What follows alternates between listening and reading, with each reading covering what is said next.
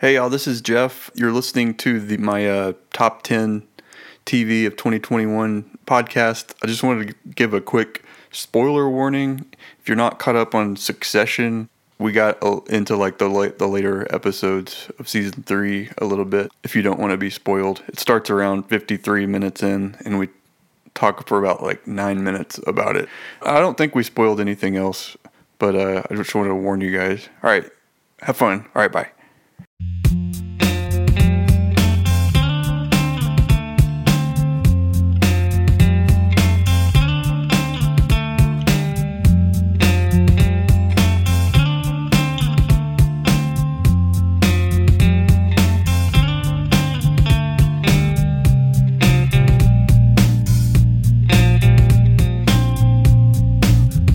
Hello, you're listening to Jeff Grant's Evolving Podcast, a podcast that is dedicated to TV today. I'm sitting here with a very old friend of mine who I actually haven't seen in 20 years. Probably over. Right. It's been longer maybe than that, 20, I think. Yeah. Not 25, probably 23 years. We don't have to talk about that. It's been a long time, yeah. We're not that old, trust me. Yeah. This is my friend Jack Brewster. We were in elementary school together, and We did a magic show together. we did. You remember that? Yes. I was actually going to ask you about that. If you remember that or not? That's actually a funny story. Maybe we can get into that. Yeah, I don't know. I don't know if you want to hear that story, but yeah. That was funny.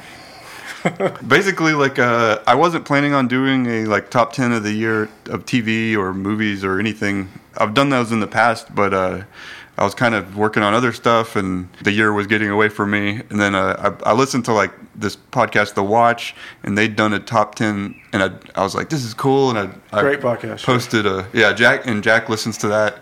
I'd posted a picture of it or something on Instagram and Facebook, and he had responded and was like, hey, if you want to do one, I'd be down to do it. And I was like, oh, really? So I've done episodes like that by myself, and they're always kind of okay, but it's way more fun if you're actually talking to another person about it. Yeah, it's a lot harder to do it by yourself, I know. So it's cool that we probably have sort of similar tastes. I don't know. It's kind of funny because we hadn't seen each other in forever, and I just came over to his place, and then we set up the microphones. We have our lists. I don't know his list, and he doesn't know my we're list. recording this in my way too small apartment, by the way, so. Yeah. No, thanks for letting me do this. Yeah, cool. no, it's great. I'm happy to be here. Happy to be on your podcast. Thank you. So it's funny just to suddenly see somebody you hadn't seen in a while, and now we're talking about our favorite television shows of the year. But I had a question that I was going to kind of ask, or something that is interesting to me about this stuff, and this will probably be answered as we're talking about the shows and stuff. But I was wondering, what do you think attracts you to certain shows, or why do you feel like you respond more to a certain one show versus another show, or it's just like a taste thing, really? But I think now with TV, it's gotten so broad that there's anyone can kind of get their taste in what they like TV wise. If you are into comedies, you're into romantic comedies or whatever. There's something out there for you. But I look for stuff that's really original, and I look for good writing, of course. But if I find something that's original and unique and well done, that's what I really respond to, And I think we were kind of getting in the post-prestige TV era in some ways, because we had the Mad Men, the Breaking Bad, The Wire, Game of Thrones, all these big budget prestige TV shows, and there's still some of those, like Succession, but I think nowadays we're in a more of a niche market, and a lot of the shows on my list are kind of, I guess I'd hate to say smaller shows, but more, niche, shorter, kind of interesting shows than the sort of big ticket items, Yeah. So that's kind of what I'm looking for now. Yeah, I was wondering if some of the shows I was a show will come out all at once on Netflix, or it'll be every Sunday night on HBO or something. Now, do you like the streaming model where it's all at once, or do you like it week by week? Well, in the moment, it's fun to watch it all at once. Watch it, yeah. But the ones that usually we'll go through my list, but I think some of the ones that probably hit me the hardest were the ones that I had to wait for and think about each for a week and stuff like that. It's fun to have a show like that happening when you can kind of be in on the conversation around it and hear the theories and stuff. There's shows like this might not be on either of our lists, but Underground Railroad, for example, that I thought was it probably shouldn't have been released all at once, because it was like it needed to be kind of spaced out a little bit. But then there are other shows I'm like, yeah, just show me the whole thing, because so is it going to be more enjoyable if I get to talk about it like all at once, Yeah. Like Squid Game is one of those where it's like everyone kind of like wanted to watch it, but then let's wait a week or two and then let's all talk about it at the same time, Yeah. Yeah. So it depends on the show to me. Yeah.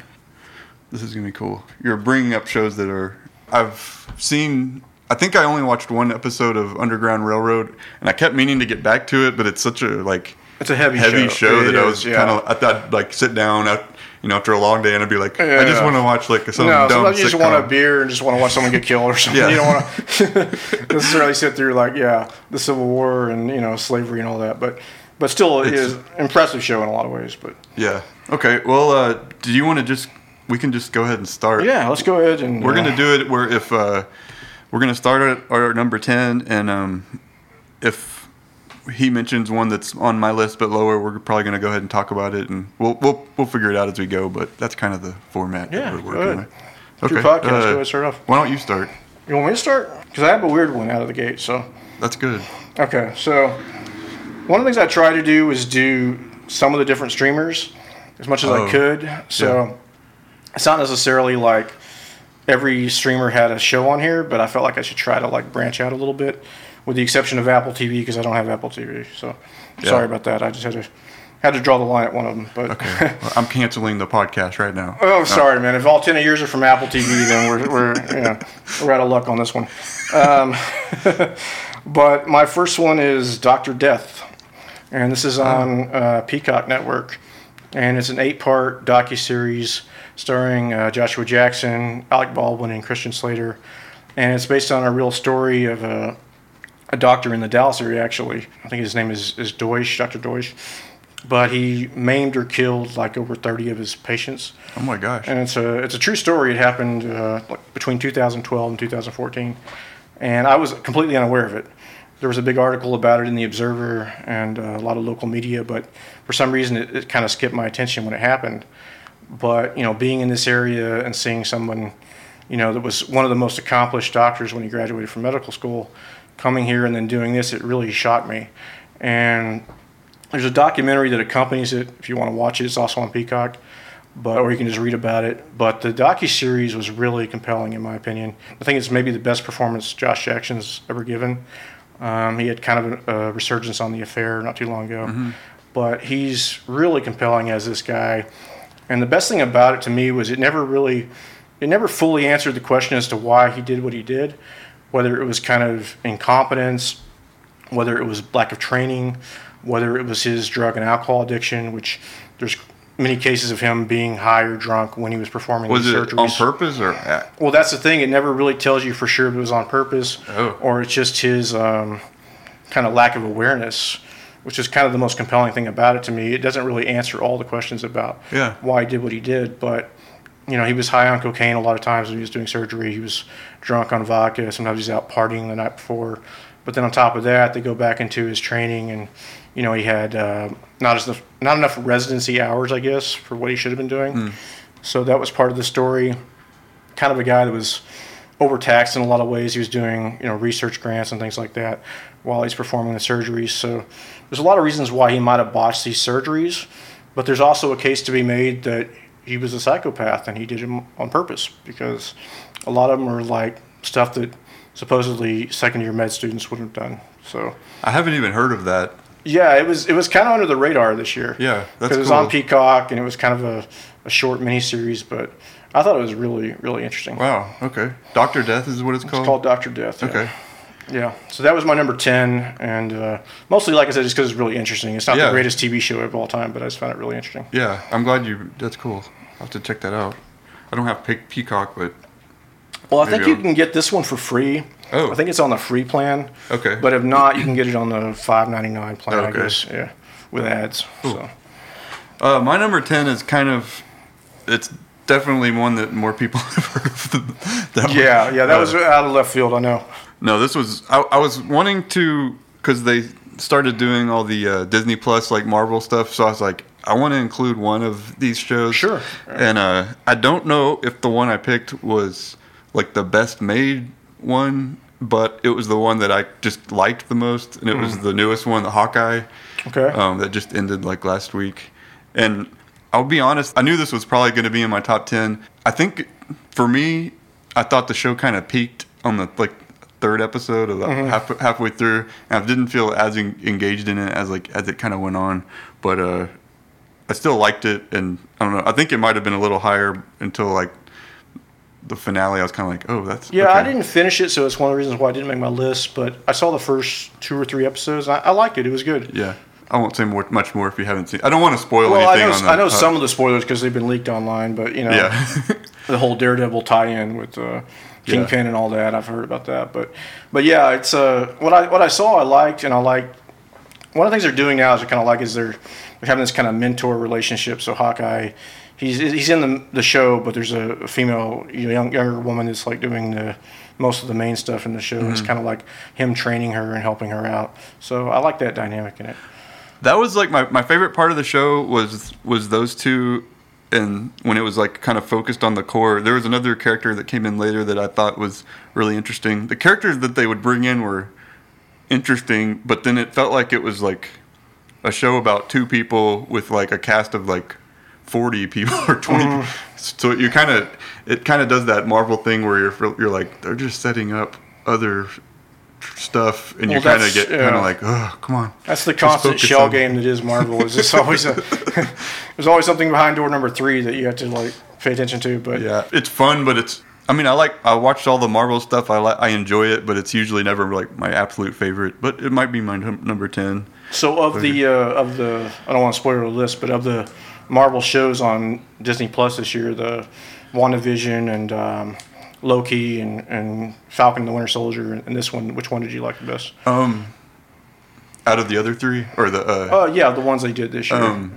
I think Hawkeye was my number 1, and then just for personal reasons. But I thought that Loki was probably like the best made. Like I was actually really impressed by like. That's the one I haven't seen, so maybe I missed out on that one. I think I'm less interested in like the multiverse kind of stuff sometimes, so I wasn't as invested in it. But I thought like the production design and everything was like really well done, and I think WandaVision would probably be next. I liked WandaVision. That was the one I kind of liked. Yeah. If I was going to put a Disney show on here, I think that would have been the one, because I thought it was very different than anything I've seen on Disney. Yeah. Now, of course, like you said, once they get to the final few episodes, we got to go back into the Disney realm again, or the Marvel realm again. But the first few episodes, for sure, I thought were really interesting. I was really into it, like probably about the first half of the series, and maybe into, I don't know. And I just love Catherine Hahn in that show. Yeah. Everything she does is great. So, isn't she getting her own? I feel like I heard that they were doing like a spin-off show about her character. Agnes, what's her name? The witch. I don't know if they are or not, but she's great in that show. Yeah. I've seen her in a lot of like smaller stuff over the last few years. I'm like, every time I see her, I like her. Yeah, me too. But yeah, it's good number 10. Yeah, thank you. What's your number 9? So this is like a guilty pleasure because I will readily admit this isn't like the greatest show, but I'm gonna do with Dexter: New Blood. Yeah, the Dexter revival. Dexter was one of my favorite shows for the first 3 or 4 seasons, the original one when it came out, and I made the case before that the first 4 seasons were really good, but they happened to be around the same time as like Mad Men and Breaking Bad and a lot of those shows, so I think it got kind of a little underrated by some people. And then, unfortunately, the show really started to go downhill in like season 5. The second half of season 5 I thought was terrible, and it just got worse and worse, leading to maybe one of the worst finales we've ever seen, outside of maybe Game of Thrones. But that's debatable which one is worse, Game of Thrones, Sopranos, or Dexter. But they're reviving this show with Clyde Phillips, who was the original showrunner. And it's a very different location. It's not in Miami. It's in upstate New York. It's kind of, it's constantly snowing and cold out there. You have Clancy Brown, who a lot of people know from, Shawshank Redemption and Billions. He's the main villain in this show.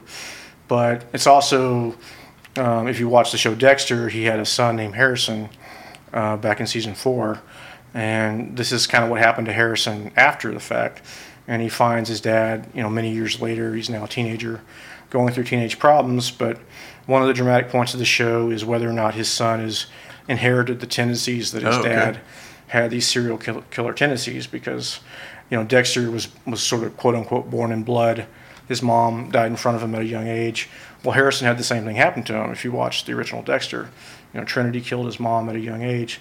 So is he the same as his father? And you're starting to see some of those tendencies in recent episodes. And it's kind of Dexter trying to be a good dad, but also being aware, have I created someone similar to myself in some ways? So that's the really compelling part. There's some stuff I don't like. There's a lot of subplots, and there's the usual Dexter gets out of every jam with something. It's kind of like MacGyver. You always find some reason to get out of something. But yeah, I think there's some really good writing and good performances in this one, so I liked it. Dexter is kind of a blind spot for me. Like, I just never watched it when it was originally on. I don't think I was watching a lot of TV like right around that time. Around 06, yeah. And I remember like everybody being really into it. Like I know people have been watching the new one and stuff. It has a love-hate relationship for sure. Like, people really love it or really hate it. It's kind of up and down, like quality-wise. Well, I like Michael C. Hall from 6 Feet Under. Yeah. Because he plays David on that show. And a lot of people don't remember he was winning Emmys for that. And then he goes to do Dexter, and he's right there in the same area. Mm-hmm. His performances are terrific. But, like I said, it's not the sharpest written or sharpest directed show. So, kind of a guilty pleasure for me, I guess.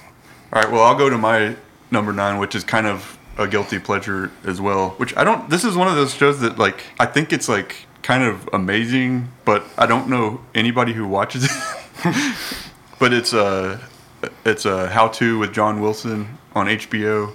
I have not seen this, no. This was actually my number 1 show of last year, just because it kind of came out of nowhere. It was John Wilson is this guy that he lives in New York City, and he has a camcorder or camera, and he just goes and films like all this random stuff, and he'll narrate like an episode about like one of them this season was like about like how to enjoy wine or something like that. And it's kind of him talking through like all these different things, but then he'll incorporate footage from like all this random stuff. Like there'll be like it's hard to explain because it's kind of out there, and it's only like 6 episodes a season, I think.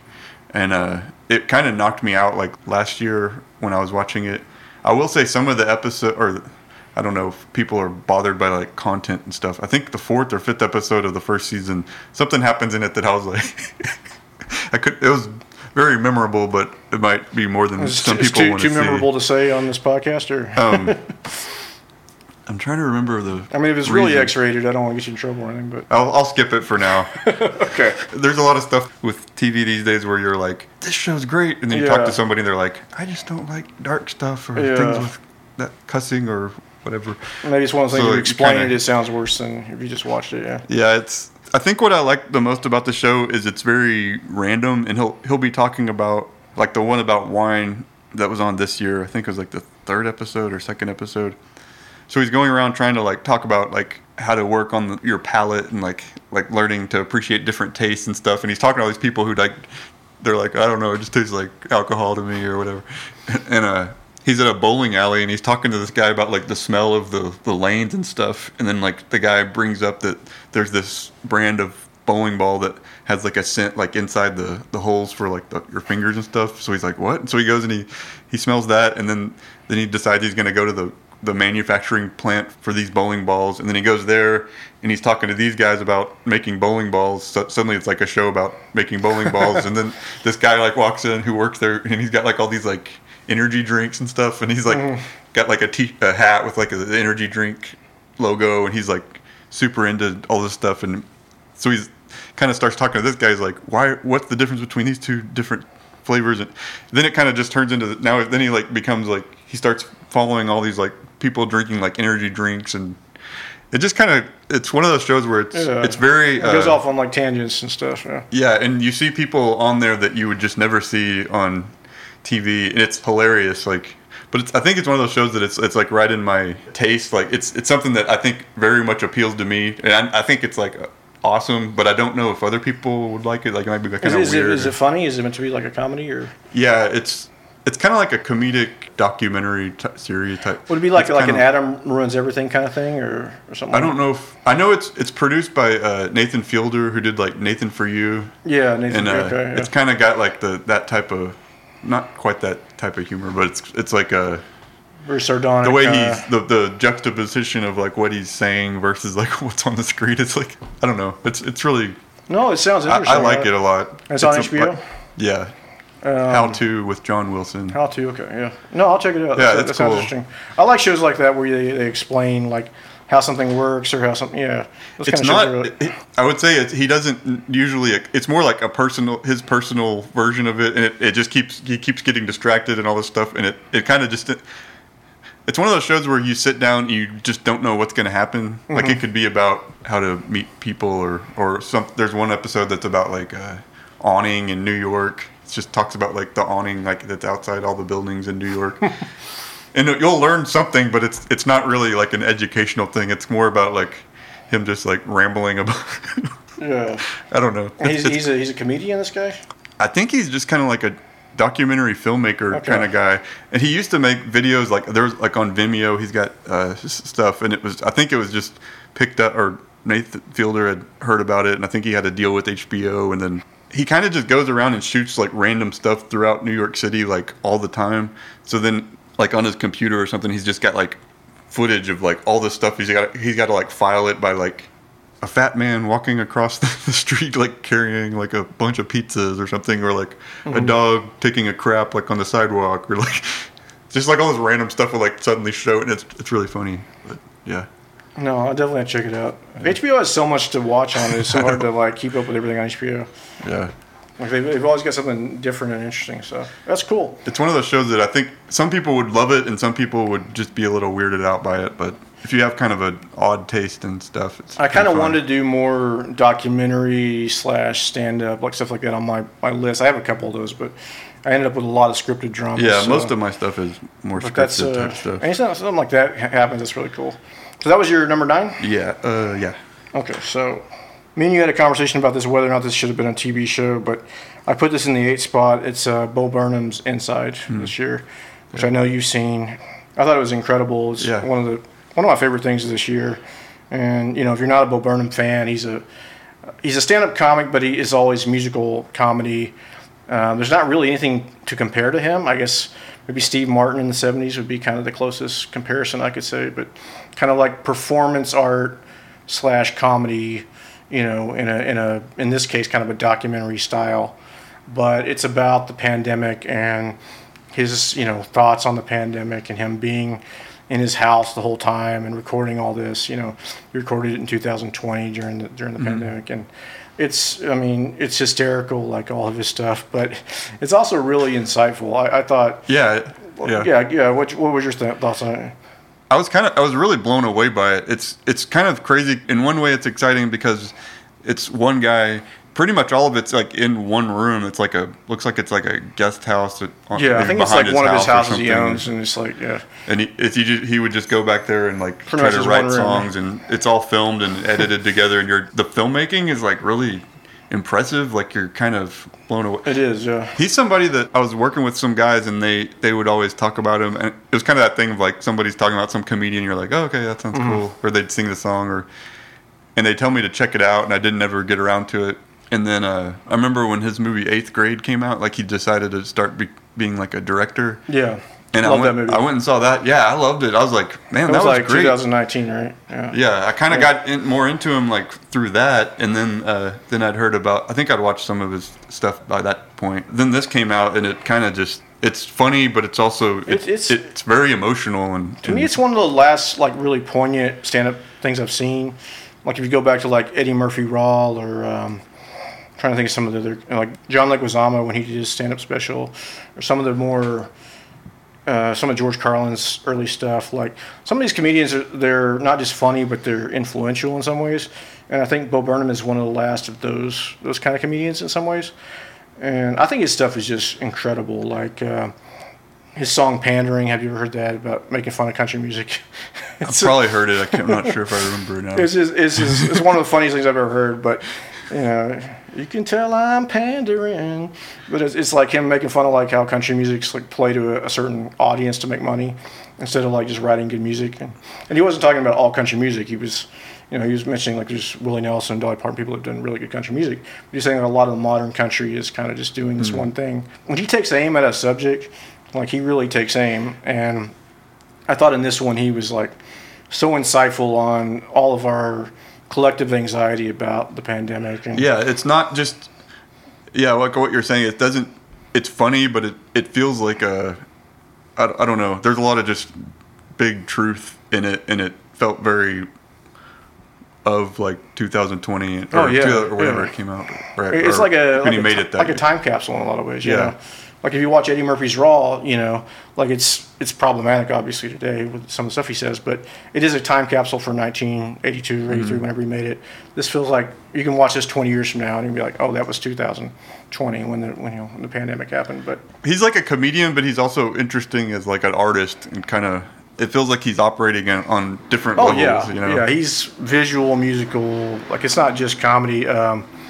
Welcome to the Internet. It's like yeah. I've probably listened to that song 20 times this year. Because he's right. It's so funny because he's like, yeah, this is what the Internet was and the promise of the Internet, and now this is what it's become. It's just this toxic wasteland, basically. Exactly. So yeah, that was my number 8. But Cool. Anyway, like thank you for letting me put it on the list because I wasn't sure if it should be on the list or not.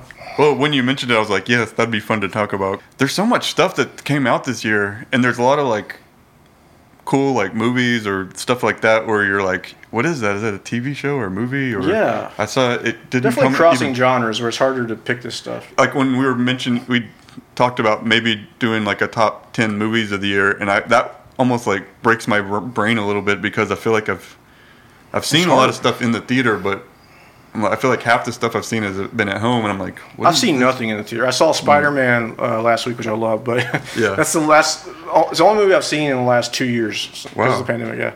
Yeah. Yeah. But I finally ventured out for that one, so that was fun. Yeah, I go pretty regularly. I just Yeah, go I'm by probably yourself in the dumb. middle of the day. So yeah.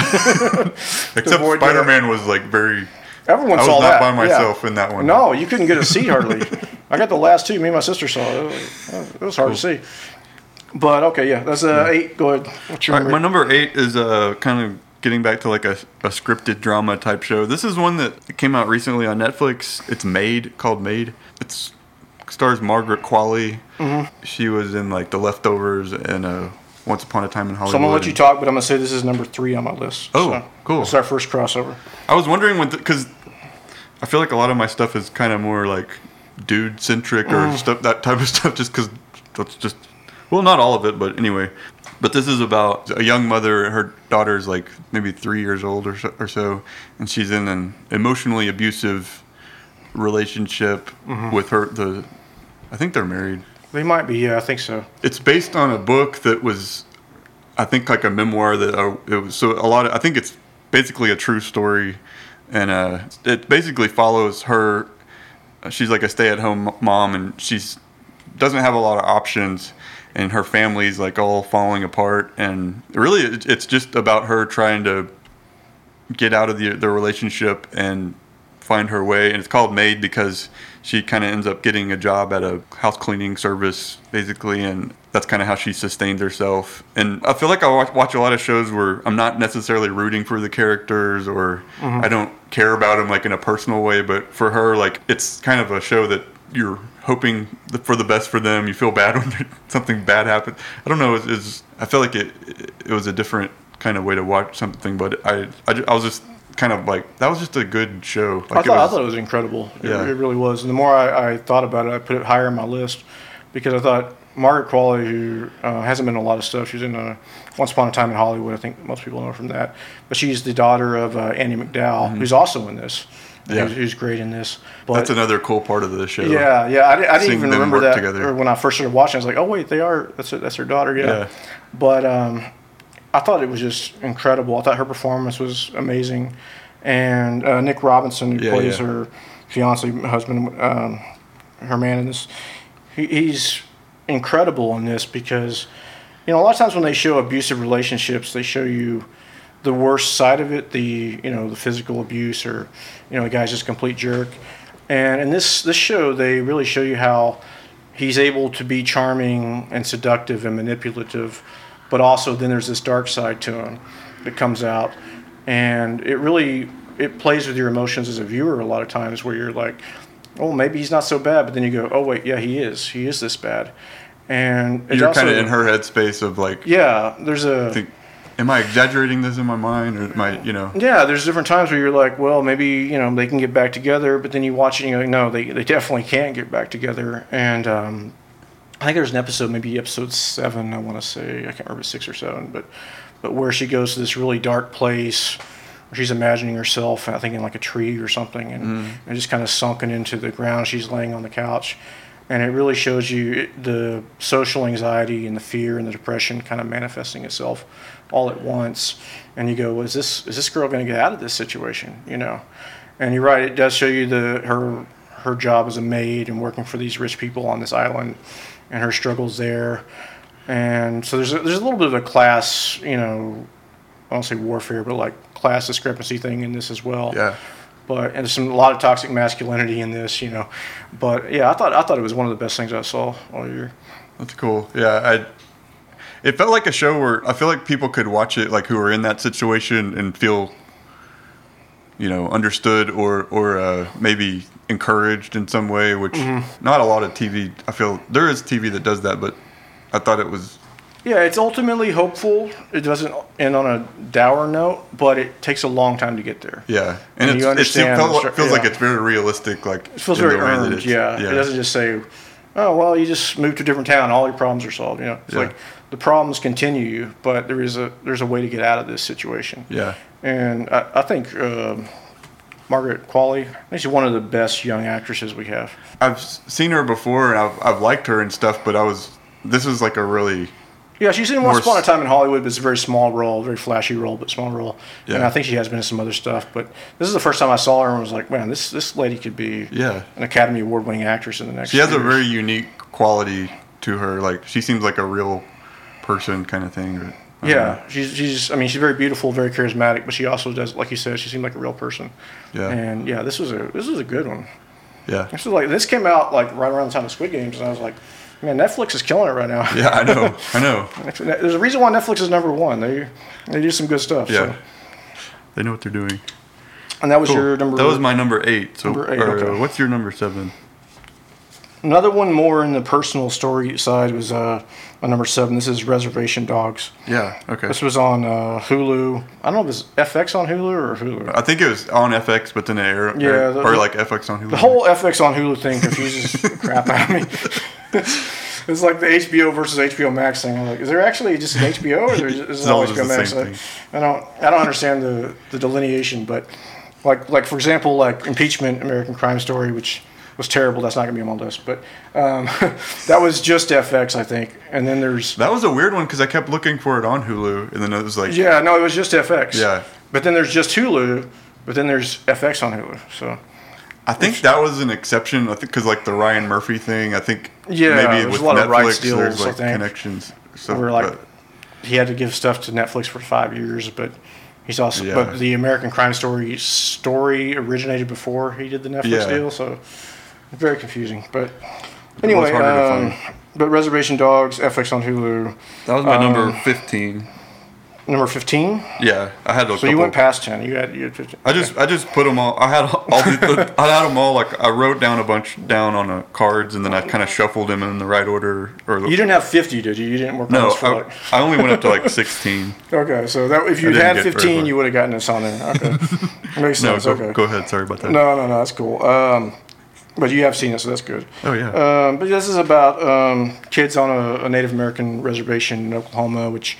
I'm part Cherokee, so I didn't grow up on a reservation, but I had a lot of family reunions in Oklahoma, so I know this kind of area really well, and it looked a lot like Oklahoma. Oh, really? Yeah, and I actually looked it up. They did film it in Oklahoma, but it's all Native American, creators, actors, directors, but it's about 4 kids who are, it's called Reservation Dogs. It's kind of a play on Reservoir Dogs, you've seen the movie with Quentin Tarantino, but these kids, they don't really do crimes like on that level, but they do these kind of petty, like they steal a chip truck and they're trying to sell, the chips out of it. You know, like this kind of like smaller like teenage crimes, but they're also dealing with one of their friends committed suicide before the show started. So they're dealing with this grief from that. But then the show is also about this small town and how these people interact with each other. And you have, you know, like comedians like Bill Burr shows up on the show at one point. But it also just, it goes in all these different directions, which is normally not a good thing for a TV show, but this one kind of pulls it off. Like there's an episode that's kind of a mystical fantasy kind of episode. There's some that are more strictly comedy. There's some that are more drama. But it kind of goes in a lot of different directions, but it always keeps the center on these 4 kids.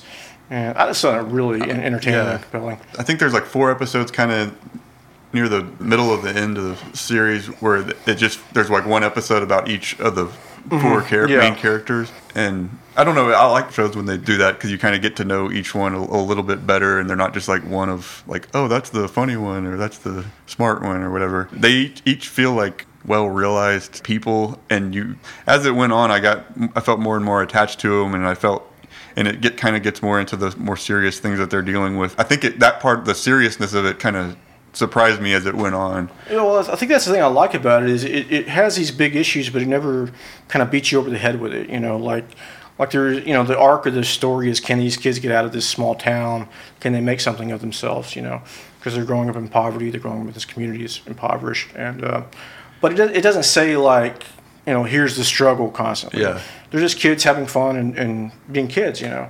So that's one of the things I like about it. You can explore it in different ways, but it doesn't tell you, like, this is what the show's about, you know. And I liked how the experimental type stuff, like, it feels like it's more just, like, developing the world around it and kind of showing you more of where they are and why they are the way they are. Even their relationship to, like, their heritage and like, the stuff they hold on to and the stuff they kind of just don't care about, or yeah, there's stuff about Native American heritage and their ancestry and some of the mysticism and stuff like that. But again, it doesn't really tell you like, okay, this is going to be the Indian show. You know, it's not like that. Yeah, it's going to do this one thing. It's going to explore all these different areas. You know. Yeah. Like there's racism and stuff in the show, but it's not a show about racism or anything like that. That's what I really liked about it. Yeah, it's really well done. I guess it was renewed, right? Or I think it was, yeah. I think it seemed like it went over pretty well. Did you see High Fidelity last year? I've seen the first few episodes. I kept meaning to get back to it, and I never finished it. With Zoe Kravitz? Yeah. I thought that was incredible. It was 2020, so it was not on my list this year, but like FX on Hulu, they're doing some good stuff. Yeah. Yeah, they are. They know how to make a good show. In fact, I have another one later on my list. Oh, cool. Okay. I might have one on, well, my next one is, are we on my number 7? Yeah, that was my 7, so yeah. Okay. Yeah, so. This is a FX show that I watched on Hulu, so it might be Dave. Dave, okay, I haven't seen this one. It's the second season this year. This is one where I think it would very much appeal to like people with a certain sensibility, but it's not one I would recommend to everybody because it's very foul and kind of like, it stars this guy Dave Bird. He's this like white Jewish guy who decides that he's like one of the greatest rappers like in the world, and so he's pursuing this, and he's like Kendall Roy. It's very yeah. It's, I would say, if you like Atlanta, or if you watched Louis before all the before Louis got canceled, yeah. Or it actually has a lot of influence. It's very with, episodic, like Curb Your Enthusiasm. Like it's got one of the guys that I think the showrunner of the show is like one of the main creators of or writers of or directors at least on Curb Your Enthusiasm, and it has kind of that feeling of like you don't know quite what's going to happen. But I remember I had heard of it when it came out, but the first season, it's like the poster was like him like poking out from like a pair of underwear, like, you know, like he was like the wiener. I just said wiener. Anyway, wiener's okay. And I was kind of like, I don't know if that'd be my taste. And then I got Hulu, like kind of like I never had it, and so I was like, oh, I should try that. And I watched it, and I was like, oh my gosh, this is like way funnier than I thought it was. It's super filthy. If you don't like that kind of stuff, like don't watch it. But if you kind of have a very adult, if you don't care, yeah. But it's really funny, and it's one of those shows where you don't like the guy, but he's so like crazy and like interesting, and I feel like I laugh more watching that show than almost any other show Okay. I don't know. It's a very special show. It's a lot better than I was expecting before I started watching it. The second season aired this year. Yeah, I feel like I need to watch it now because I don't understand fully what it is. But you're saying just watch it, you enjoy it. Yeah, if you like those shows that I mentioned, or if that kind of appeals to you, it's one of those shows where you're like, does everybody watch this? Because this is like really hilarious. Like I want to call people and be like, are you watching this? And they'd be like, I think I asked one of my friends if he was watching it, and he hadn't heard of it, and I don't know. I was trying to sell it to him. Hulu, you said? Yeah, it's on Hulu. Okay, yeah, I'll check it out. Yeah. Yeah. Cool. Yeah. That was your number 7. Yeah. So we're on 6 now. I got the Beatles. Get back. Okay. Get back. This is your number 1? Yeah. Yeah, he's holding up a number 1. I was trying to. We were trying to decide if we were going to talk about. No, go ahead. No, we didn't want to talk about like our list beforehand, but yeah, I knew you were going to have this one on your list because you asked me about it, and I want to let you talk about it because you had it at number 1. But I thought it was incredible, but I honestly didn't know where to put it on my list. This is the one I struggled with the most, where it could have been number 1 or not on my list at all. Yeah. Because it was incredible, but it was also, it's hard to watch. It's on Disney Plus, which I don't think was the right format for it. It's released in 3, long blocks of episodes instead of being like 8 1-hour episodes or something where it would have been more digestible. It's just basically just watch this. There's not a lot of narration, they kind of frame each episode a little bit, but for the most part, there's not a lot of conventional documentary framing devices. It's basically just, here's the footage. Here's this. Here's day 1. Here's saying, day 2. Watch it if you want or don't. So it's not produced in any way, which is, I think, both the best thing about it and the worst thing about it. But I thought, I'm a Beatles fan, so I would say if you're not a Beatles fan, I don't think you would enjoy it. But if you're a Beatles fan, it's incredible to watch. John and Paul, how they write a song, when Paul is coming up with the Get Back chorus and playing the guitar riffs and mixing and matching the lyrics and stuff. I thought that was incredible. Them playing Two of Us together which is one of my favorite Beatles songs. Oh, yeah. Incredible. And I've always liked the Let It Be album. A lot of people don't, but it's their last album, so a lot of people didn't like it as much as Abbey Road or the White Album, but it's actually one of my favorite Beatles albums. Yeah. So seeing this was just incredible. So I put it number 6, but you put it number 1. So yeah, you talk about it more than me. We talked about it before because I wasn't sure. I think I messaged you and I was like, "Does this count as a TV show?" Yeah, it doesn't really kind of more of a movie, but it was on TV. It would probably normally be a movie, like a documentary, but you couldn't do an 8-hour movie. So yeah. So that's why I said it counts as a TV show. But yeah, I think. For me, it kind of, I couldn't compare anything else to it because of, a lot of it was because it's something you don't think you're ever going to see, like all this brand new footage of, like suddenly, they kind of, like you were saying, there's not narration, so they took footage from each day and just put it together to where you're just there with them, and some of it is like really, like you're saying, I wouldn't want to recommend it to like people if they're not really into the Beatles, because it doesn't feel like watching a normal documentary where it's walking you through everything. Mm-hmm. You really are just right there with them, and you're seeing like them not being creative or just sitting around kind of talking about whatever. The first probably hour. There could be literally like 10 minutes of them doing a song in different fake accents and joking around. Yeah, it's like a cover of some song from the 50s that they like, or they're just doing German around. accents or whatever. Yeah, but it's weird because I think I had to let go of it being like kind of I was like, I have to watch this in a different way. Sure. At times it feels like you're like in a jam session, but they just happen to be the Beatles. It felt like this like treasure that like they'd suddenly just, I knew it had been sitting in these vaults, but like something you've heard about, but you just. See, I had not heard about exists. it. I wasn't aware of the Get Back documentary or the Let It Be documentary, so I didn't even know it existed at all. Oh, okay. Yeah. I was blown away. I'd never seen anything like this. I've never seen the Let It Be doc. I know. I think it's kind of hard to find. They made a documentary, but I guess it wasn't widely released or something. But that's why they were filming all this stuff to begin with, right? Was to do that. They were trying to. I think they mentioned in the documentary or whatever, they'd done like the Hey Jude thing, like in a TV studio or something, and it was like this big success, and they thought it would be interesting to like document them making a whole album. Mm-hmm. So they come in and they kind of are.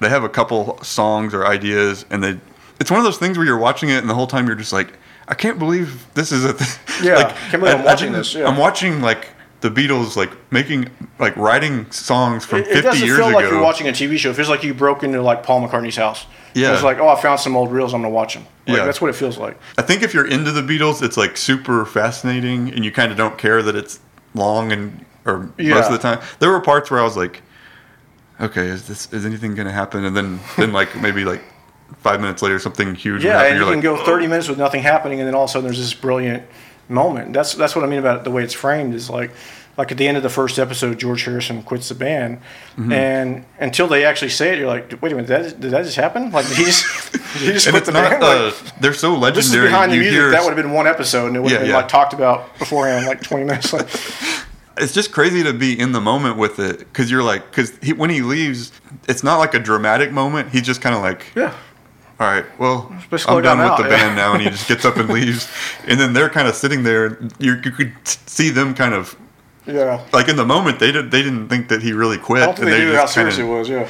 So they're just kind of continue joking around, doing whatever, and then it kind of slowly dawns on them that he's serious. Then they're kind of in a point in their career where it had kind of run its course, so they're kind of barely hanging on. But the coolest thing about it to me is that the chemistry between everybody, and seeing John Lennon and Paul McCartney, like just how they interacted and how they created, and that it really just the collaboration where you're just like, Yeah, I think the Lennon McCartney stuff Man. is by far the strongest stuff in it because you really get a sense of their personalities. And I had a lot more respect for Paul McCartney watching it than honestly I had before.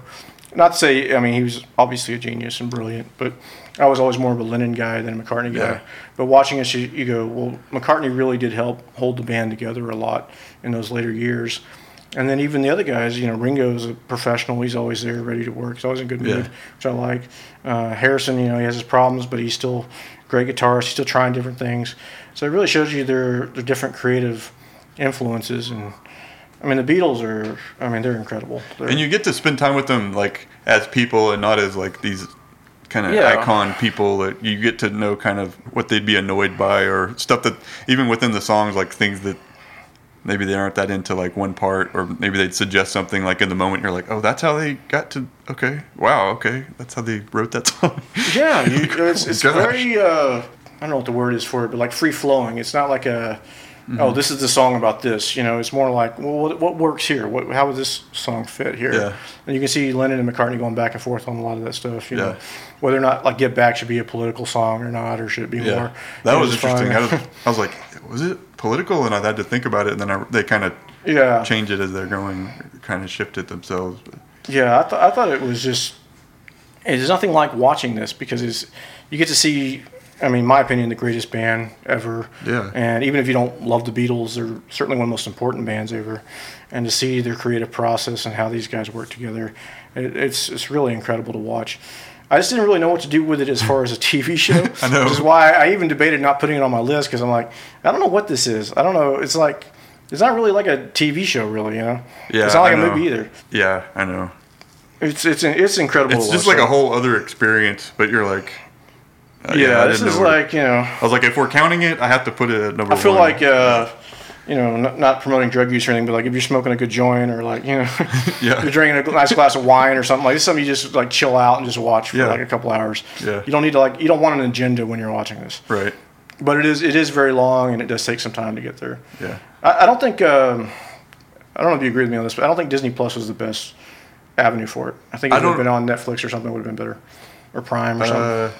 I don't know. I guess it didn't matter to me. I wouldn't think. Yeah, I no, didn't it's think still about it's still that. great, but I just thought like, you heard Disney Plus was trying to edit the cussing at one time, and Oh, okay. they said no, we're not going to do that. We're not going to take that out.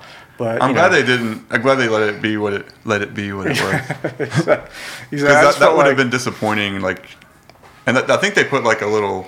You put a disclaimer message. about tobacco for crying out loud. It was like, really? Yeah, of course they smoke cigarettes. It's 1969. Like, yeah, I mean, it's the Beatles. Like, who cares? I mean, they were doing more than cigarettes. Let me tell you guys. Yeah, there was more going on They at that they time. didn't than show you the rest of it, but but yeah, that was my only complaint. I was like, well, I think I would have liked it divided up a little bit more and maybe put on a different streamer, but that's just a mild complaint. It's still incredible to watch. So Yeah. anyway, that was my number 6. Okay. 6. Okay. My number 6 is Mayor of Easttown from on HBO. Mm-hmm. This was there was a point where I thought I was just putting stuff I've seen recently on here, but this is something that was on like in January or February last year. And Yeah, it was a little while back, yeah. it stars Kate Winslet. It takes place in like Philadelphia, I think. And just to tell you, Or- this did not make my list, but this was like close. Okay. I think I had this like 11 or 12 if I had included it. But yeah. I think my favorite thing about it was that it was there's all these like detective, like mystery type shows that are on these days and that are like the person is troubled and they're dealing with all this stuff. But I thought that the mystery was, the way it unfolded was really well done. Like I was surprised by it, like the twists and stuff. And she was just so good. Like I kind of hadn't seen her in a lot of stuff Incredible. recently. And one reason I was responding to it was she had been on The Watch, that podcast we were talking about. That's right. Yeah, And, she promoted on She that. was so cool, like on that show, like, and she'd like asked her publicist or something to like go back on because she enjoyed being on the podcast, so she went back. I don't know. I was just like really kind of like, man, Kate Winslet is like She's awesome. awesome. Golly. Exactly. Yeah, I don't really care about celebrities' personality, generally speaking, but I just care about their work. But she's one of those people you like. Yeah, she actually seemed like a really cool person. Like, It felt like the best version of that type of show for me. Found it really satisfying. I don't even know if I have a lot to say about it past that. I just thought it was really well done. I was like, I need to remember this show like later on, like if I'm making a list, because yeah, I thought the only reason I didn't have it on my list is because I thought the mystery itself wasn't necessarily that great. I thought it was, the way it ended was a little bit weak. I like more, if you're going to do a mystery box, I want to be like, when we get to the killer, I want to be like, oh yeah, of course. Like I missed the clues or whatever. Or I want to kind of figure it out, I guess, as I go along. Which the show is a mystery about who killed this girl. But in terms of the performances and the direction and the writing, it's incredible, like everything HBO does. And I thought it's the best thing I've seen Kate Winslet in a long time. And I feel like she's one of the more underutilized actresses because everything she does is great. Everyone knows her for Titanic, of course, but everything she's been in is incredible. And this was the first time I've seen her in a long time where like, oh yeah, Kate, incredible. And Evan Peters, who I like as well, is good in this as well. Yeah, the supporting cast is good. He really impressed me. I mean, I think he won an Emmy for it. I think they both did. Yeah, no, it was really good. It's definitely worth. It's only like 6 parts, right? Something like that. 6 or 8 or something. Maybe 8. Yeah. I think, like I mentioned at the beginning, like some of the stuff that like seems to hit me most is like the stuff I watch week to week, and this was one that I remember. I did watch it watching week to week, yeah. as it was coming out, and it felt like an event every week, and it was just really a fun thing to like keep up with and follow along with what other people. It's kind of a Fargo feel to it a little bit, Yeah. Like you got this small town. I think it's in Pennsylvania. It's like a Philadelphia suburb or something, right? I think so. Yeah. And she's like a former basketball star. Yeah, I forgot about that. Yeah, she's like a former basketball star, and then you have this kind of murderer that falls in her lap, and so yeah, it had a Fargo vibe to me a little bit, where you got this small town murder you got to figure out, but that's not really. Once you get past the first 2 or 3 episodes, that's not really the thing to watch about this. It's just the performances are incredible. Yeah. And I've always liked Evan Peters, and I was hoping to do something more like this. Yeah. Like he always plays these kind of joking, roles. Like he's in WandaVision as Quicksilver. Yeah. And he's always in American Horror Story like every year. But this is the first thing I saw him. I'm like, man, this guy can act. Like Yeah. To branch out a little bit more. Anyway, yeah, that's a good show.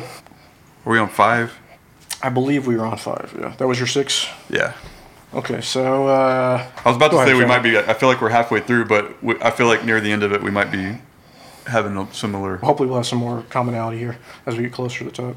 My number 5 was Succession, Yeah. and That's my number 3. yeah, it was incredible as usual. But honestly, I don't even know what I want to say about this show at this point. Like I was debating, like, how much should I really talk about this show? It's been talked about ad nauseum by everybody in the media. It's the number 1 show on HBO.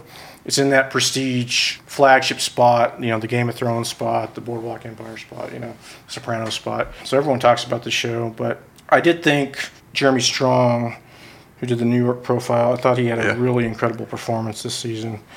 And I like some of the dynamics with him and the other kids, the Roy family, this season and where it's going. I had a couple of things I did not like about it. One was the kind of pulling the rug out from under his cliffhanger moment in episode 8. Did Kendall Roy die? And I was like, if you want to do it, just do it. And if you don't want to do it, don't do it. That's fine. But I'm not This isn't like Batman in 1967 where we need the BS cliffhanger, at the end of everything. Yeah. So I wasn't really a big fan of that. And then I thought some of the plot threads felt like they weren't maybe continued as much, like the Adrian Brody character. Something major would happen at the end of an episode, and then it felt like they were building up to something, and then they just kind of didn't build up to something. And I think that's kind of my problem with Succession in general. Is like it's always like one step forward and two steps back. It's like, are you building to something or not? Because I feel like the show makes you think they're going in a certain direction, and then it always it backtracks and goes in another direction. So I don't know if they're doing that because they want to just screw with the audience, or they have actually another plan in mind that they're going to build to something at some point. But yeah, whenever that cliffhanger happened, we are kind of spoiling this in case anybody wants to watch this. You know what? People have watched it by now. Yeah, most people have seen Succession. I'm sorry, yeah, but people have watched it. Especially people who care about this. Kendall Roy didn't die, guys. I'm sorry. I'm putting it out there. That night, whenever it aired, I remember I was very I thought he probably died. And I thought he did, yeah. And but it was kind of like it was so sudden. Well, it wasn't sudden. It was because his character has been kind of feels like he's about to jump off a building in every episode, metaphorically. Well, and they hinted towards it a lot of times. There's a lot of I didn't do the whole deep dive thing on it, but there are people who've talked about there's scenes of him drowning in a tub or being in a tub like he was drowning, or him looking towards the end of a skyscraper like he's going to jump off. There's a lot of allusions to him potentially killing himself. Throughout the show. I think that kind of woke me up a lot because I like the show, and I was just the thought of would they do that? Because if they do that, that changes what this whole show is. The whole purpose of the show, that's a big signal of this is a different show than you think you're watching kind of moment. But don't you think? Correct me if I'm wrong here, but all great shows have an inflection point like that. Like Mad Men, end of season 3, shut the door, have a seat. You have Don Draper, divorced, his company is gone under. Breaking Bad, end of season 3, half measures, full measures, changes the dynamic between Gus and Walt and Jesse. The Wire, same thing. Stringer Bell dies at the end of season 3. Usually you have these inflection points in a good show where it's we know we can't do the same thing for 5, 6, 7 seasons. So I kind of thought this was going to be the moment where they change something up in some way. It doesn't necessarily have to be Kendall's death, but I was kind of waiting for that moment in this season, and it didn't happen. But is that just me reading too much into it? Yeah, I was excited in the moment, kind of because it was really would shake everything up, and then I got the feeling after it all happened that the writers weren't intending it to be as big of a moment, but it kind of became a big. Everybody kind of just.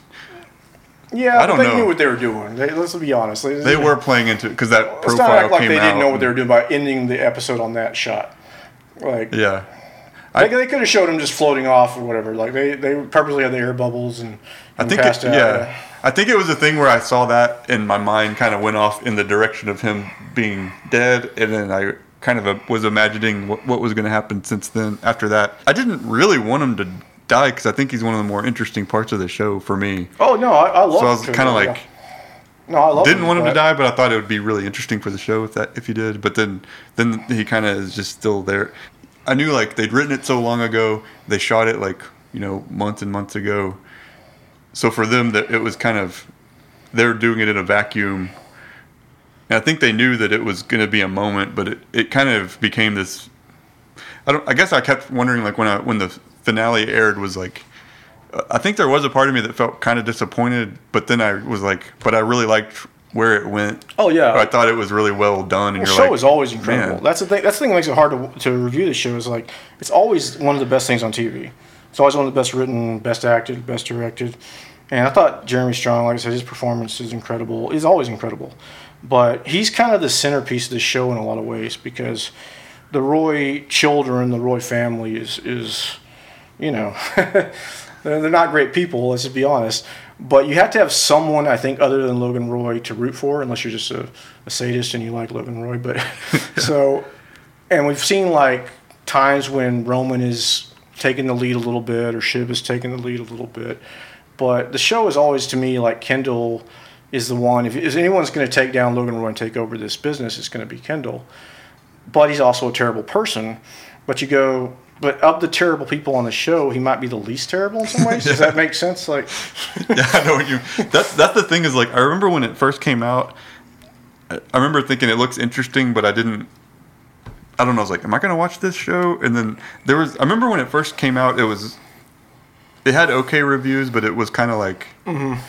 I don't think it caught on until about halfway through the first season. The first season's a little bit of a slow burn. The first season's a little slow. It starts to click like around halfway through. It seems like, and I remember I'd hear about it, and I think I caught up like when it was like on. To me, the board meeting in episode 6 of season 1, that's when it really takes off. Yeah, when they try to get Logan Roy out of the company. From that point on is when it really picks up. It's kind of one of those shows where like you say, like you don't. They're all like bad people. There's a lot of shows that are like all bad people, but they're interesting, so you kind of watch it anyway. But I think in other shows like if you watch Breaking Bad, for example, like Jesse is not a bad person. He does bad things, but he's not a bad person. In this show, most of the people are actively bad, but I think Kendall is the only one that he does show some remorse for the things that he does. I don't think he's like an actually bad person. He's done terrible things, of course, like they all have, but I don't sense that sort of humanity from Shiv or Roman in the same way. I'm not even counting Connor because Connor's just comic relief at this point. But I don't see the other Roy children. I don't really kind of see that from them. So I guess if you had a protagonist in the show, it would be Kendall. But at the same time, they keep like, where is he going? Where's this character going? Yeah. I remember when I first started watching it, I was like, it's not a world that I'm normally interested in, and it's not like a type of story that usually I don't care about, like these super rich people and their dramas and stuff. But to me, it's like undeniable. Like it's just you watch it and you're like, the writing is like incredible. It's like probably funnier than any comedy on TV. I thought the scene with Tom and Kendall at the diner, one of the best moments I've seen in television this year. Yeah, when they're talking about like how they could maybe take over, and Tom is like, you know what they're doing? They're picking the next president. Yeah, that was a great. Like you're over here scheming in a freaking diner, and we're up there talking about who's gonna be the next president. Like he really puts him in his place. It's just so well done. It's like the cast is like all amazing. Like you'll be like, it's just crazy. It's one of those shows where like I think I just don't think I would normally care about that type of show, but then like it just constantly so is many like great moments. It's like, man, that was funny. It's so funny. There's so many. So smart. How do they do? Oh my gosh! When Roman is talking to the guy he wants to be president, and he's like quoting some of his favorite people. He's like H maybe. And it's like H. He's talking about Hitler. He's just gonna call him H. Like maybe H. Like okay, we're going there. It's like there's so many There's so many funny scenes and well-written scenes in that show. Like I can't knock it. I have to put it on my list. But I just like this season. I was like hoping maybe they would have upped the stakes a little bit in some way, or moved the ball forward a little bit. Yeah, I'm gonna keep watching though. So like I said, it's my number 3. So I had it 5-3. That's we're in the same wavelength on that one. Okay. All right, for my number 5, this feels like it might be one of the more obscure shows. This is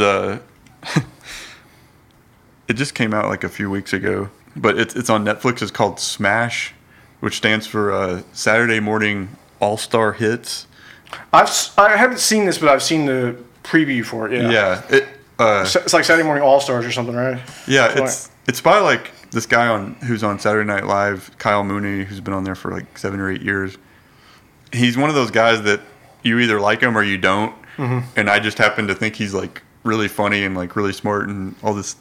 His sensibility is just like, this is one of those shows where it's like, I don't think this is for everybody, but the people it's for or will like love it kind of thing. I've been meaning to check it out because it's like if you were a kid in the 80s kind of show, right? It's basically, we both were. I think there's like 8, exactly. I think you would like it if you were a kid and you watched Saturday morning cartoons at that time. Yeah, I did all the time, And if you have, because it's Teenage Mutant Ninja Turtles. Exactly. It plays on like all that stuff. Like it's P-Man, It plays on like nostalgia, but it also kind of twists everything around. It even looks like if you found like just a box of old VHS tapes that were like recorded from the TV, and they did like the grainy. Yeah, it's like grainy. It's like a SD and kind of like a. Not widescreen. It's supposed to be like a block of Saturday morning TV, and there's like these hosts who are like these 2 twin brothers who are like really crazy and fun, and here's this show and all this. They're like surfer type looking dude. I don't think they surf, but they have like long hair or whatever. So are they Blonde. just talking about shows, or there's like a show within? They like introduce the show, like here's Okay, the new yeah. episode of blah blah blah, and it turns into like this cartoon about like this like dinosaur that lives with all these kids or people. Or Something really it's so cheesy, like I think it scratches like a very specific itch to where I was like, this is just right in my like Yeah, heart. right in your Like wheelhouse. I love this. Like I just really loved watching it. It was kind of just a fun thing to watch, and I don't know if everybody's been watching it. I don't know if everybody would love it, but I think the people who do watch it will like.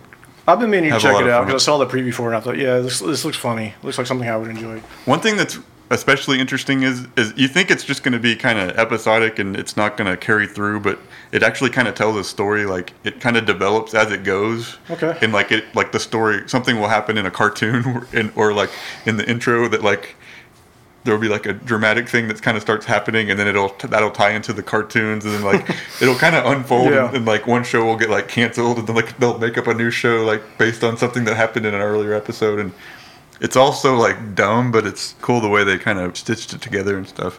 It's not like the greatest show ever made, Yeah, but but it's really well done for what it is, kind of thing. That's cool. That was your number 5 or 4? 5. 5. Okay, yeah. So you liked that one. Yeah.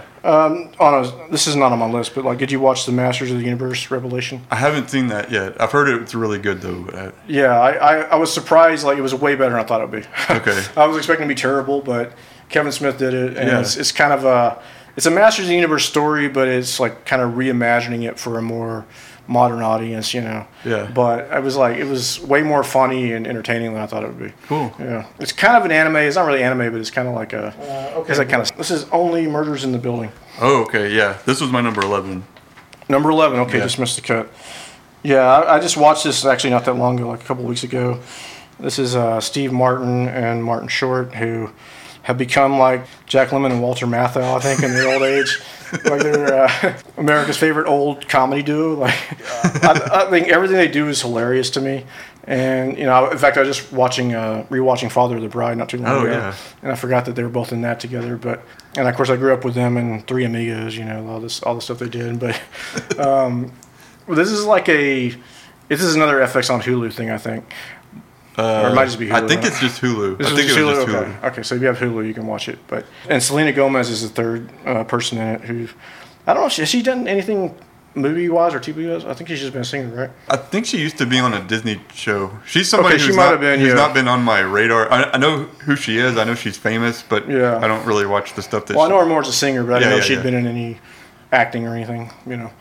But people who do podcasting, like me and you, we love podcasts. And this is a show where 3 people live in this expensive New York apartment complex, and they don't really know anybody, and they're kind of, kind of lonely. They don't have a lot going on, but they all listen to this true crime podcast, and then they they meet up at this coffee shop, and they find out that each other listens to the same podcast.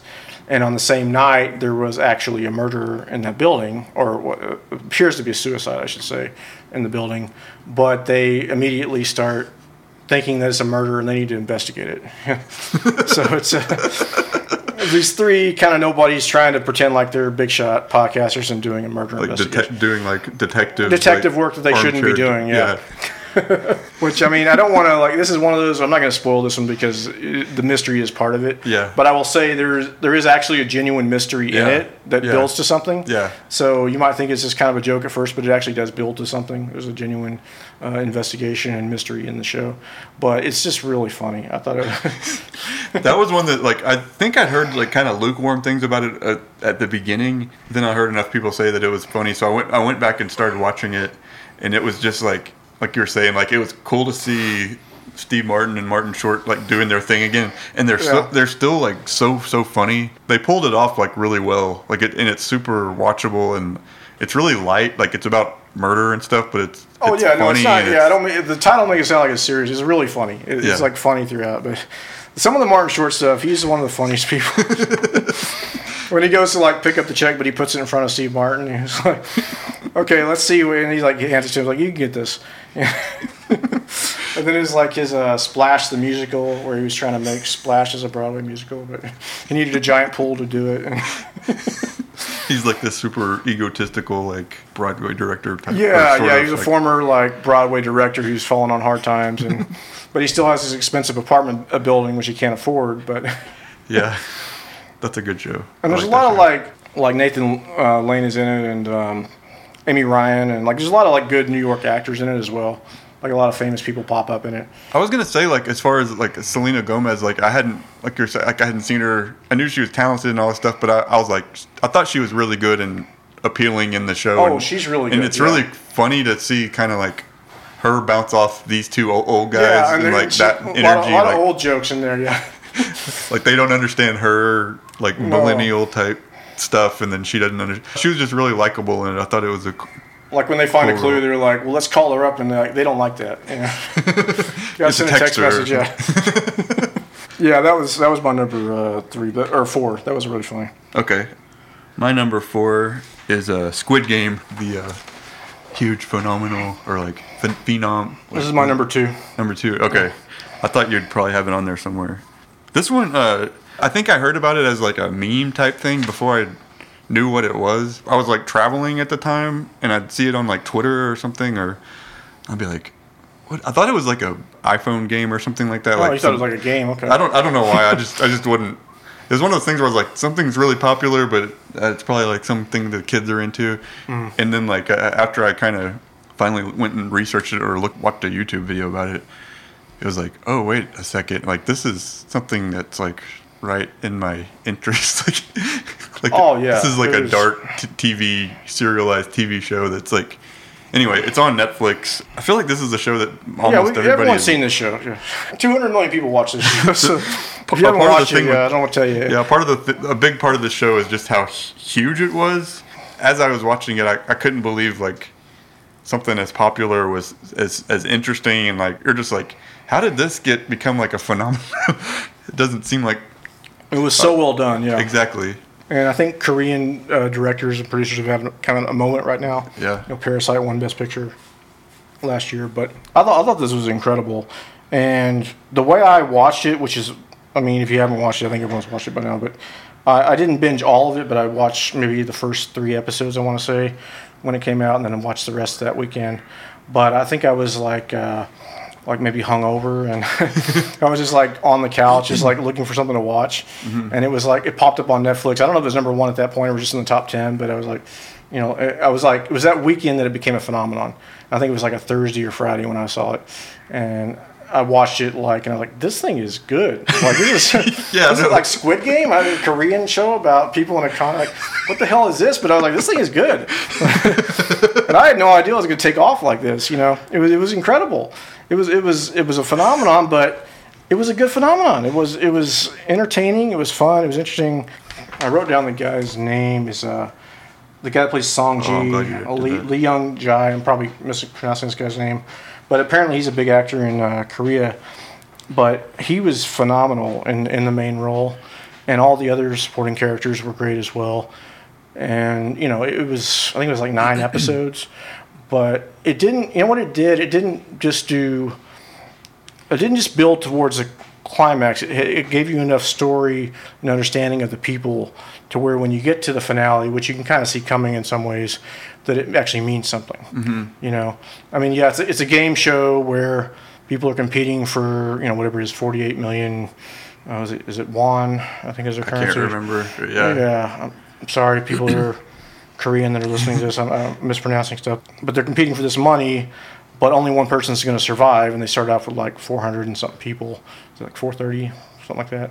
Yeah. But anyway, it leads to this finale, which is inevitable, but it doesn't just go in a straight line. It tells you the stories of these people and who they are and why they're doing this. You know, it's I don't want to say it's about class warfare, but it is kind of that in some ways. You know, some people say it's a critique of late stage capitalism, which is probably fair. But it sort of examines these class structures and societal structures and tells you this entertaining story. But then you also have these, I mean, it's an action show, you know. There's these moments of visceral, violent action in it. It's more violent than anything I've seen in a long time. It was super disturbing. Like, yeah, I was kind of like, how is this so popular with like kids? Yeah, the first episode, you're like, okay, we're going to just mow people down, I guess, with You know what it reminded me of too? Have you ever read The Running Man by Stephen King? Not the movie, but the actual book. No, I haven't read it. I know what you're talking about. The movie was with Arnold Schwarzenegger, which I like. I like that movie. But the original book is these people are given 30 days to survive on the streets, and the winner gets $1 million. And this is in the future when everyone is poor. But basically, they have 30 days to survive, and anyone can turn them in or help them out, depending on the circumstances. So it's kind of just, they're given like a 24-hour head start, but then after that, they're in this confined area for like 30 days, and if they can survive for the 30 days, they get this $1 million, but no one ever wins it. But it's a story about this one guy who does win it. And it kind of reminded me of that, like the tension of how does anyone survive this gauntlet, basically, of all these things. That was the thing I thought was really, probably a reason like why it got so popular, because it kind of plays into like, there's that competitive, I mean, like a sport kind of thing, but so you're rooting for, you might have some people you want to root, but you're also thinking the whole time like, these people are all going to be dead like by the time. Yeah, they are. Yeah, it's like it's built in, and it's not. I think I admired how committed it was to the game. Like it stuck to its guns, like as far as the story it was telling and everything. Mm-hmm. And it just kind of blew me away. I saw it when I was traveling, and so I felt like I was kind of like disconnected from the big phenomenon of it, but I just couldn't believe how good it was. Like, yeah. I was surprised when, because I watched it the weekend that came out, I guess, and the next week when I was hearing about how many people had watched it, I was blown away by how many people watched this thing. Like, not just in America, like worldwide, yeah. Everyone watched this thing. That's a whole part of it that I just don't understand. I don't think they even knew. No, we're expecting it. I think they were trying to make a good show. It had like a $9 million budget or something. It wasn't like a phenomenal budget. And it was just Netflix investing in one of these properties like they always do. They did this with Lupin last year. The French crime drama. I don't know if you saw that one. I didn't see that one. But it was a crime heist maybe in France, but it was kind of a French property that they adapted for Netflix. Okay. But it wasn't as successful as this, obviously. But they've had like success with these kind of international properties that no one thinks are going to be anything. Mm. And yeah, I was blown away by how big this show was and how everyone knew about it and everyone talked about it. Yeah. It reminded me like of Game of Thrones, Yeah. Like when Game of Thrones was at its peak and everyone was talking about it. Like you go talk to people. My sister watched this show and she never watched TV. I was like, "Have you heard of Squid Game?" She's like, "Yeah." What episode? Yeah, it was huge. I really liked it. Yeah. I did. Had to put it number 2. It's not my number 1, but yeah. What's your number? Wait, are you on 3 for you? I think I was on 3, but Maid was my number 3, which we already talked about. Oh, okay. And Squid Game was my number 2, which we just talked about. Okay. So. I have one left that we haven't talked about. Okay. And I have my number 1 too. So. Okay. Maybe it's the same one. My number 2 was White Lotus on HBO. It came out like this summer, I think. Mm-hmm. And I kept going back and forth. I was like, did I like Succession or this show more? And I think this was your number 2, and you had Beatles number 1, right? Yeah. Okay. Yeah. Gotcha.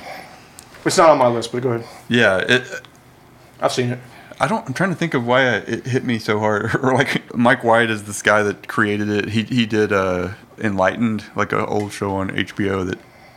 I know he's done other things. I haven't seen anything else that he's done. I think he wrote like School of Rock, that movie. Okay. Yeah, Richard Linklater movie. I don't know. He's been around, but it's basically just about this resort in Hawaii, and then you find out at the beginning of the show that somebody has died, but they don't tell you who it is. So the whole time you're kind of wondering who that is. But it's not really focused on that. It's almost even like kind of playing with, that there's all these shows that start off like with a dead body. And so that just to get people invested, it kind of like, that's not really what it's about. It's kind of twist on that a little bit. But I mean, a lot of it is just about these like wealthy people who don't know how to treat anybody, and they're on vacation, and it was really well written, and the cast I thought was really good, and the way it unfolded, I was just really invested in it. I think part of it was it came on in the summer where there wasn't a lot.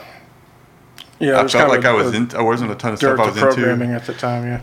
And it was just like, oh man. And I guess the reason it was made was because like HBO was short on material, so they needed to kind of just make something kind of quickly because of the pandemic and everything. So they got a hold of Mike White and asked if he had any ideas, and he kind of just made this up. So he wrote it like really fast. I think they made it really quickly, and they all went to like Hawaii and shot it there and at this hotel. And then it just ended up being, the people who made it were like really talented, like, so it ended up being like a pretty high quality kind of thing. No, I liked it. It didn't make my list, but I liked it. It was there's another one that's kind of like Succession, where it pulls the rug out from under you a little bit, where it's kind of an examination of white privilege and the way maybe white people treat people that aren't of the same class or the same ethnic background or whatever.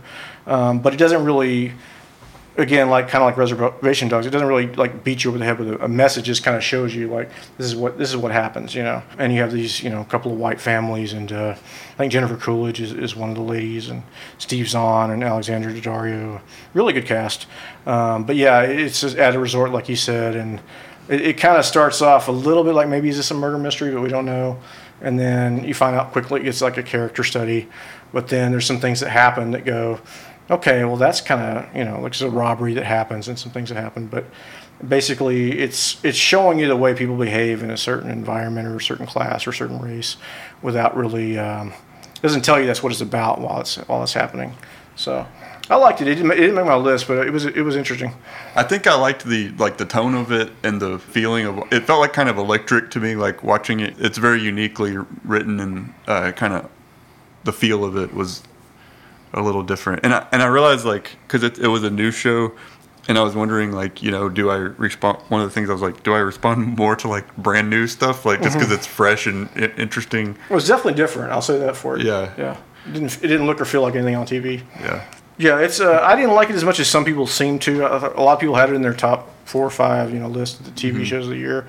I thought it was good. If I had like a top 15 or top 20, I probably would have made it. But I just wasn't as compelled by it, I guess. I thought maybe it needed like a more dynamic story to really pull me in a little bit more. Yeah. But I thought the performances were great. And who's the daughter that Steve Zahn has in that? She was in a couple things.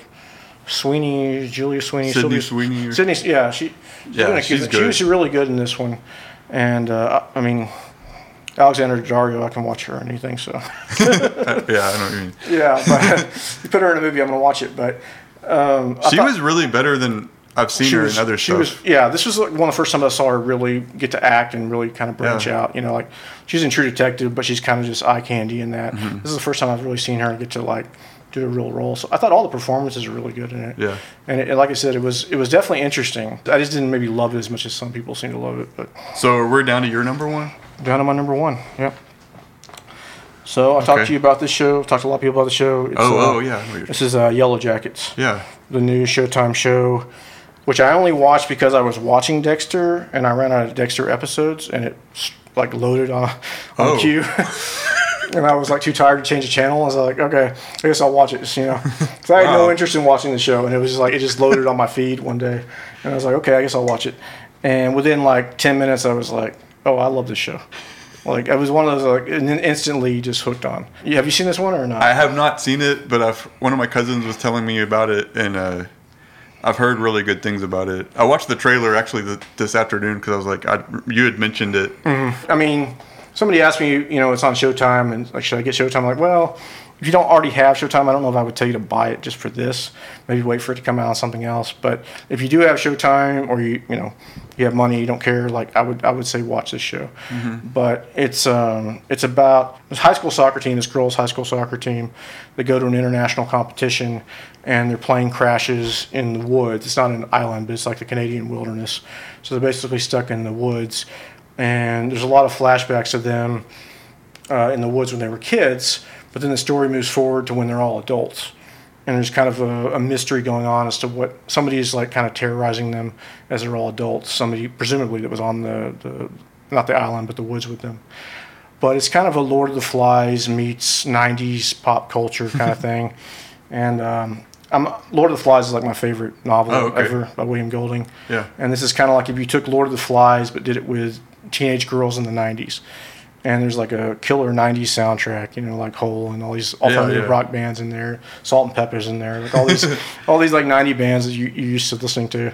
But it flashes forward to the modern day women, which are all probably unironically, but like all 90s actresses. Yeah, okay. Like Christina Ricci's in it, and Melanie Linsky, and Juliette Lewis, like Yeah. all these kind of famous actresses from the '90s that ran a lot of stuff are all the adult versions of these kids. So if you're a '90s kid like me and you, like, Yeah.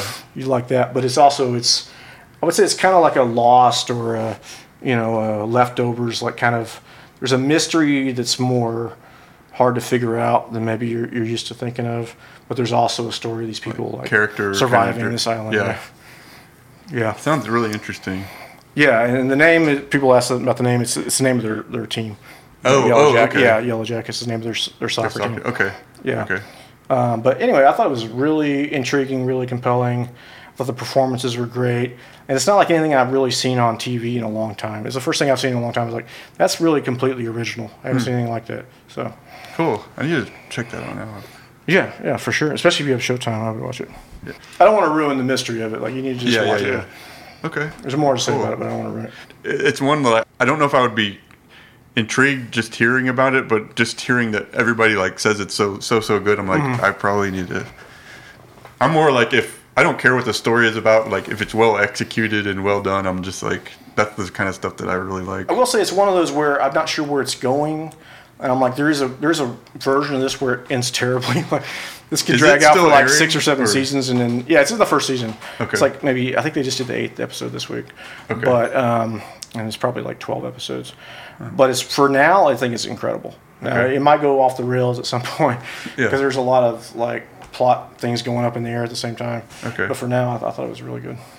Cool. So, okay, that was our top 10, and I wanted to do, like, at the end, just kind of, there was some stuff that maybe didn't make our list that we still liked or wanted to, like, mention or something. Like, did you have any like that? You want to do some honorable mentions, I guess? Yeah, honorable mentions. Yeah, I don't think I wrote them down, though. Let me see here. I've got some, or shows go that I ahead was and just start. Let me wanting- look at this thing. There's a show that's airing right now that is apparently really it's a really high on other people's list that it's just not all out yet. Is Station 11 on HBO Max. I think that's like halfway through. 5 episodes have aired. I don't know how deep we're going to go into these shows, but I started watching it, and I feel like it'd probably be on my list if I've seen the whole thing. But it's also like half this year and half the early part of next year. Yeah, I've seen the first 3 episodes, so I didn't put it on my list just because I haven't seen enough of it. And it's the same reason why I didn't put Underground Railroad on my list, for the same reason I saw about half of it. And I feel like I need to watch most of it at least before I'm going to put it on my list. But yeah, I thought it was great. It is a pandemic kind of show. Like, it's about a virus that kills off most of the population. I don't know if they ever said in the episodes I watched how many people died, but presumably like the vast majority of the population. Like way more. I mean, obviously a lot of people have died from COVID, but it's no, not on that level. Like, this is like most of the world is gone. 85, 90% of the people kind of. Exactly. Yeah, this is like end times kind of thing. I thought the 3rd episode was incredible. It's the story of this African immigrant and her getting this job in logistics, and then her meeting this man and falling in love, and kind of what happens to her. But I thought it was just one of the best episodes I've seen. But the 2nd episode, which is more about the forward story of them, a couple of years after this event, I was kind of lost. I was like, are these people just traveling around doing Shakespeare, and why are they doing there this? are parts of it, the story that feel like I'm more interested in. I feel like the stuff I've been more interested in is the stuff that happens like right after the pandemic, because it's kind of like part of the story is kind of quote unquote present day while the pandemic has just started, and then and then the rest of it, or a lot of it, is about 20 years in the future, like after kind of these people have grown up and how they were dealing with it, like as they've. Like, you meet a girl in the beginning, and she's kind of like the main character in the beginning, and then you kind of see where she is like later on. And like you mentioned, Lost, it's kind of got that. I mean, it actually has the guy that created is, I think, Patrick Somerville, I think is his name. But he was a writer on like The Leftovers, which was like Damon Lindelof's show after one of his shows after Lost. After Lost, yeah. And, that was an interesting show. I like Leftovers. Yeah, me too. Yeah. I was a big fan of that one. And then, so it kind of has a similar type of vibe where you're kind of drilling deep into each character, and like each episode kind of might focus on someone totally different than you're expecting. Like someone who's like just has a small supporting role in the first episode will suddenly, like later on in the season, like there's a whole episode dedicated to them, and you're like, oh, so that's where their role is in this whole thing. Yeah, I feel like, because I'm only 3 episodes into it, so I feel like when I get to the next 2, maybe I'll know more about it, or if I get about halfway through it and I might say, yeah, it's higher on my list or be on my list, but I haven't seen enough of it. The 5th episode I thought was pretty amazing.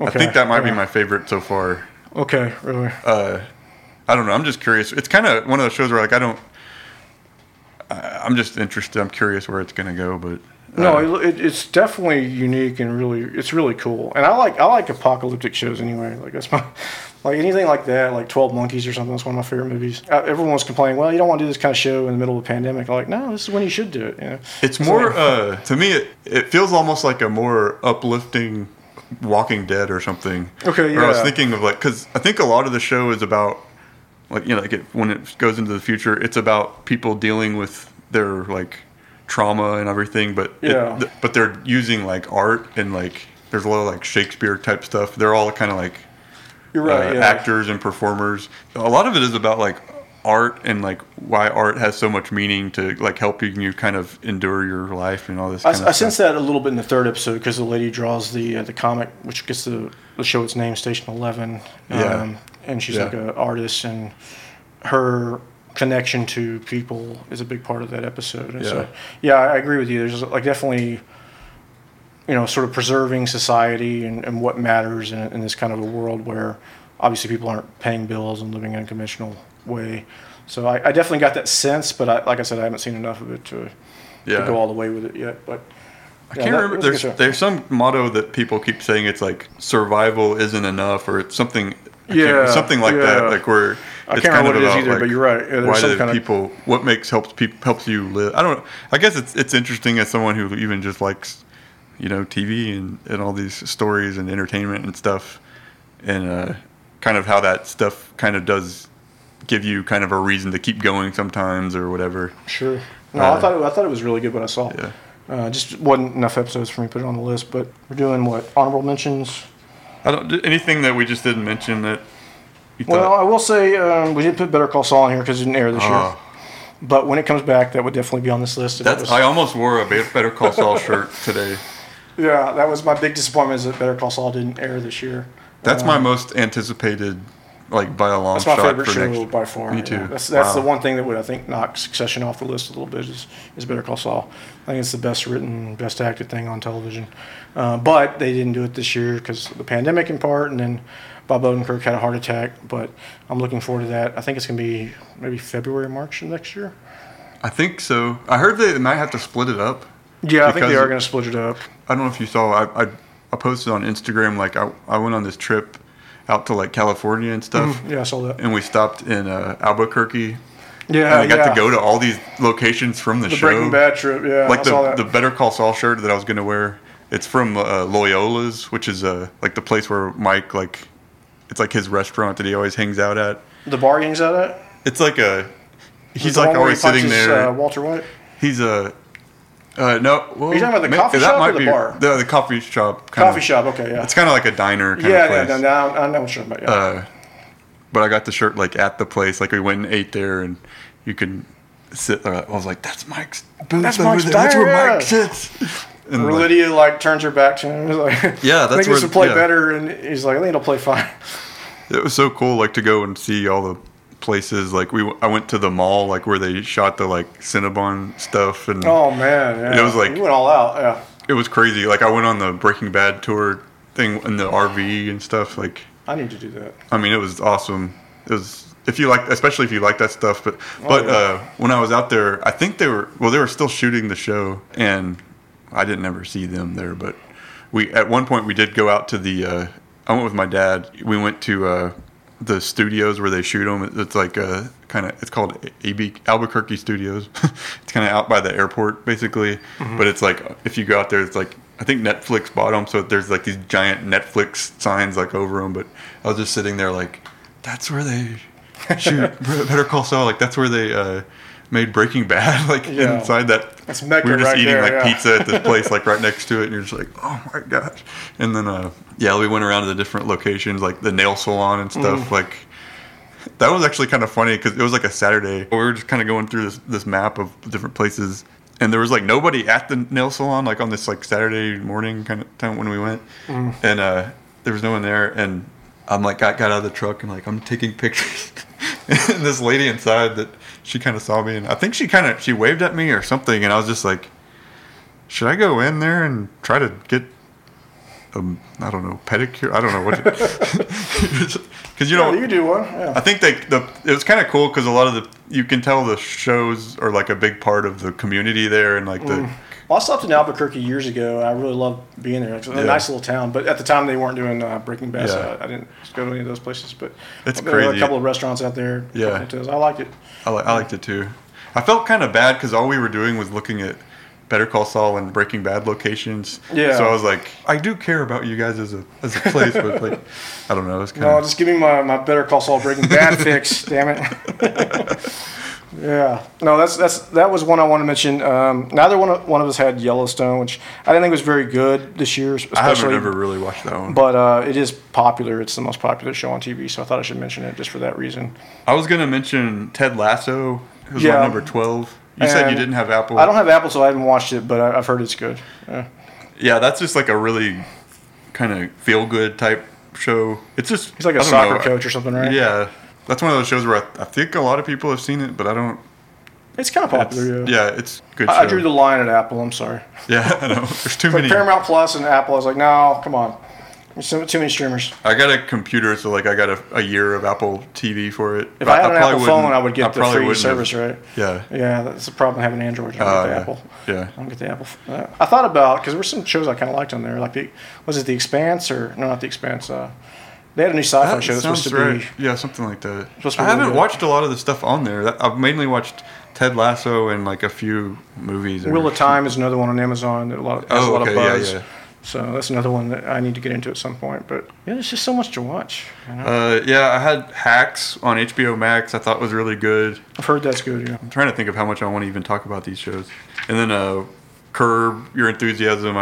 I just like that show. Always a staple. Yeah. And it ended the newest season last night. Mm-hmm. It's one of those shows where like I guess I wouldn't rank it like super high, but I still have fun watching it. I didn't watch this season, but I've watched several seasons of it. It's funny. Yeah. And then What We Do in the Shadows. That's another one. I need to get it. I've seen the first season of that, but I need to get more into that. Yeah. That's funny too. Yeah, that's good. All right. Well, that might be it. Yeah. I can't think of anything else really. There was one show that I got into. I was wanting to mention it, but I didn't know if it came out this year. It's this kind of small show on Netflix called Midnight Diner.